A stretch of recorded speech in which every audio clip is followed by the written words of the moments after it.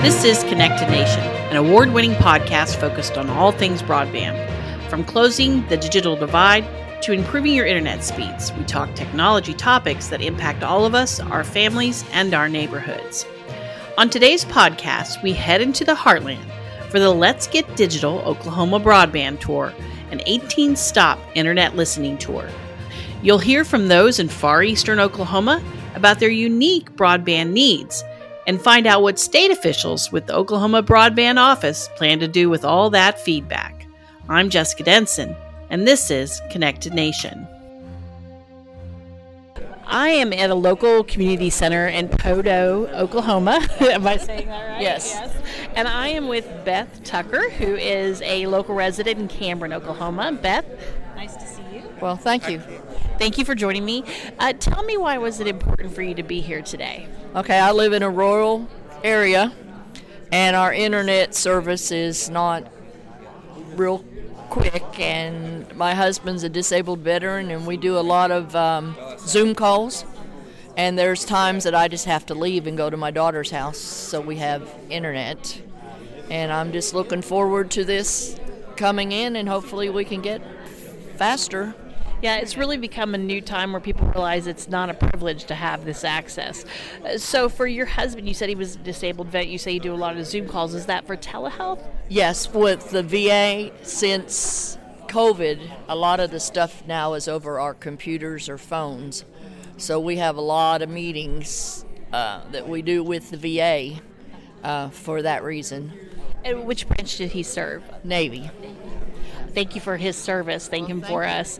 Tell me, what's it like living in Cameron, Oklahoma? Explain to someone who doesn't live there why it's a great place to live. Well, we live in the Royal area, so it's kind of quiet up there, and I love it. I came from a city in Pennsylvania, and it was quite a shock to move to this little town, and when I first came here, we didn't even have phones.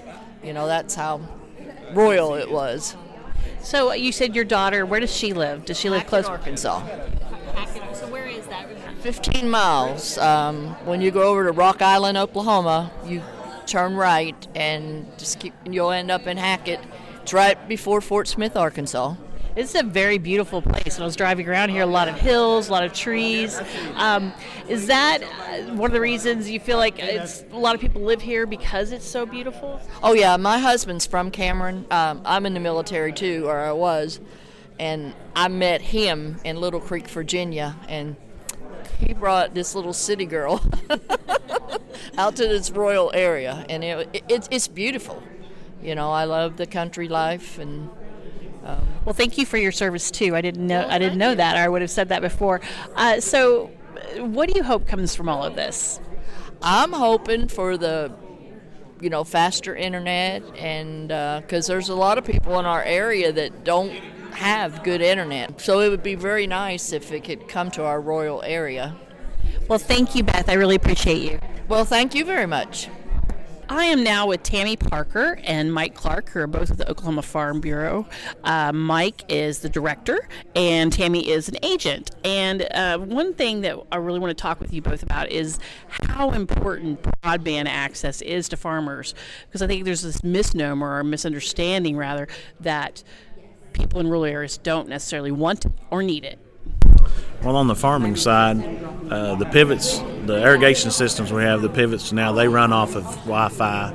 You can do everything from your phone. You don't have to go out and change switches or buttons or anything like that.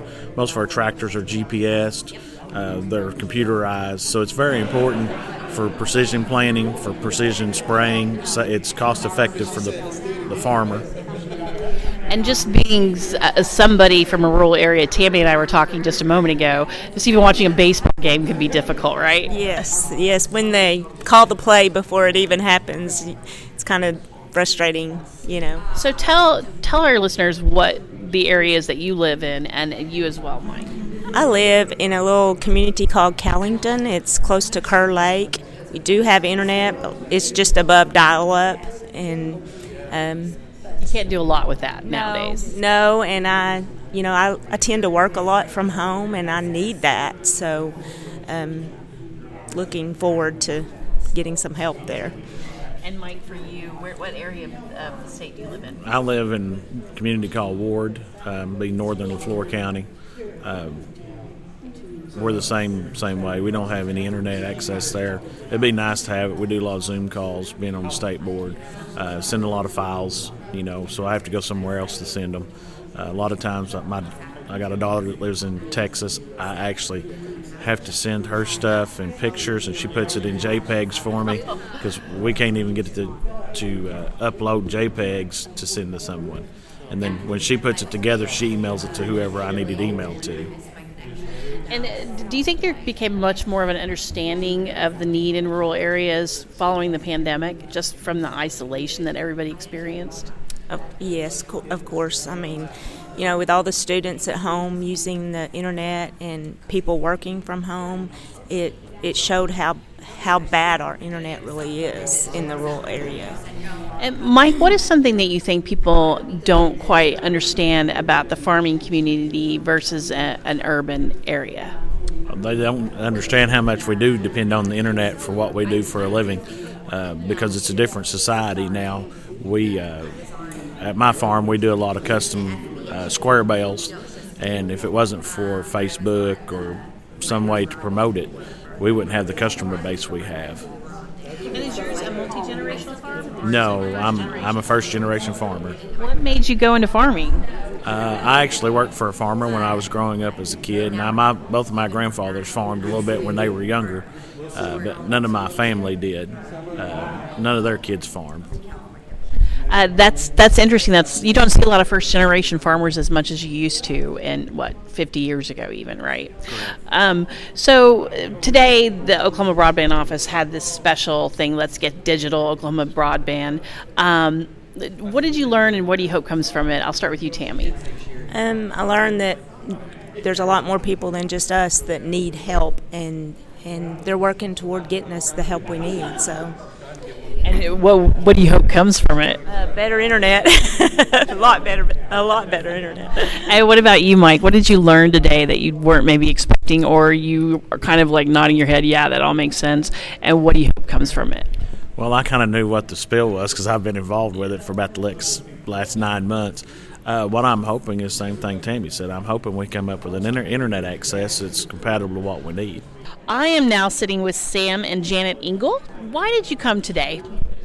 Because we have horrible internet service, and we thought we might be able to get some help whenever I saw the email or however I got it. Or not, it was in the paper, I think, actually. But we thought maybe they could help us here. And they have. They've answered a lot of questions. Why was it important for you to have access? It's for our business, our You Pick Blueberry Farm. We do a lot of advertising and posting so people know what we got. So tell me what your farm is. It's, if I've got your email right, Creekside Berry Farm, correct? Yes, it's 1 mile west of LaFleur, Oklahoma. And what do you grow there? Do you have a ranch, or what is it that you do there? We grow blueberries and a few strawberries. So what do you feel like you learned today? Learn how bad our service really is compared to what other people have. In a perfect world, what would happen after today? Oh, we'd be in heaven with as far as the internet goes, because we could do so much more, and, especially for the farm, because we do take, what do they call it? We take credit cards to pay, and stuff, and we do some of the tribal vouchers and everything. You have to have internet for it, and so it would make our job a lot easier on the farm for sure. Would it just help? Do you think that's something that a lot of people misunderstand, that farmers may not? Somebody living in an urban area might think farmers don't need this. They don't have to have it. But there's a lot of reasons. There's credit cards, like you said, if you're selling stuff. But there's also other things that farms use that for. Am I correct in that, or am I just guessing? You are correct. We just yesterday, we used it to look up a part for a tractor. It's just that simple. And we pay bills with it too, and actually, I know this doesn't really have anything to do with the farm, but helping keep in touch with our family and friends. I think that one of the things that the pandemic exposed is the social isolation a lot of people felt, right? Yes. Yeah. So being able to talk to do you have kids or grandchildren? Yes, we do. So to be able to be in connection with them helps. It does. It does because they all live at least 3 hours away, and so. So explain to somebody who didn't grow up in this area why is it a great place to live? Well, we're pretty free to do whatever we want with our land, the water resources that we have, and if I want to go outside and yell real loud, I can and not disturb anybody. Well, I might try that before I leave. Just go outside and yell real loud. Yes, because I used to have to use a pillow over my face. Well, what would you like to see happen after today? First, I'll let you go, Sam, and then you, Janet. I would like to see this developed, and next week wouldn't be too soon.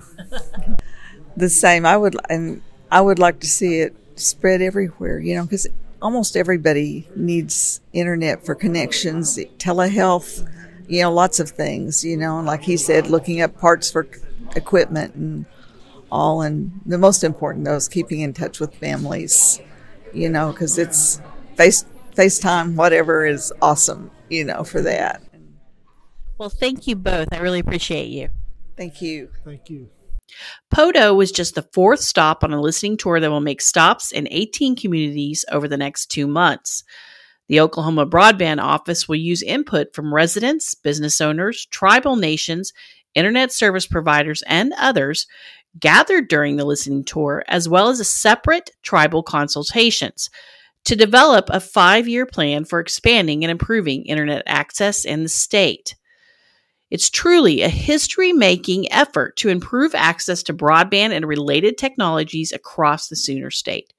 We'll continue to closely track the Let's Get Digital Oklahoma Broadband Tour and bring you updates as we can. In the meantime, I've included links to the Oklahoma Broadband Office and the tour stops in the description of this podcast. I'm Jessica Denson. Thanks for listening to Connected Nation. If you like our show and want to know more about us, head to connectednation.org or look for the latest episodes on iTunes, iHeartRadio, Google Podcasts, Pandora, or Spotify.